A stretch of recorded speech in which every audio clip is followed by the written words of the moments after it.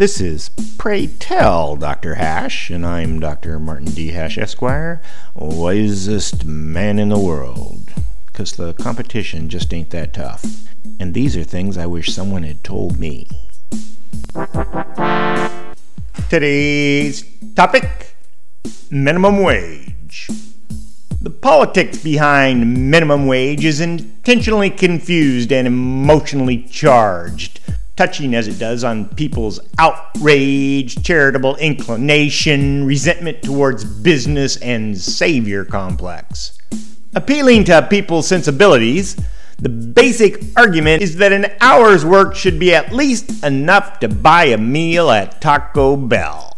In a narrow context, that's a pretty compelling argument, even to a liberty ideologue. And it would take extraordinary leverage to get someone to take a job that pays less than that, because truly poor people can get government assistance, though thoughts of exploiting the plight of illegal immigrants comes to mind.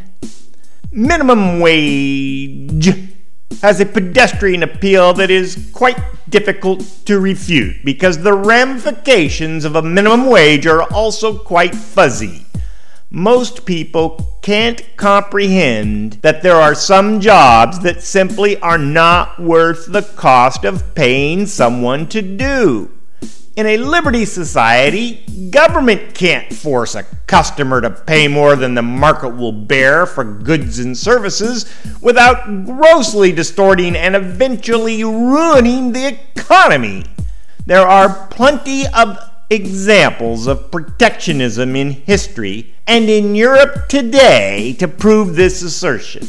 And we need only look back to the 1970s price controls in America to see a homegrown example.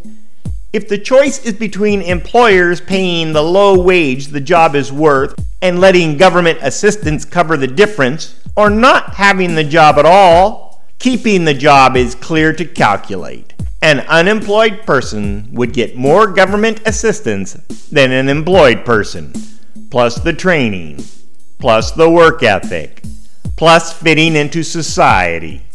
Also, minimum wage forces people into the underground economy where there is no minimum wage, no withholding, and no worker protections. Plus, it inspires a contempt for government and people who know better than you.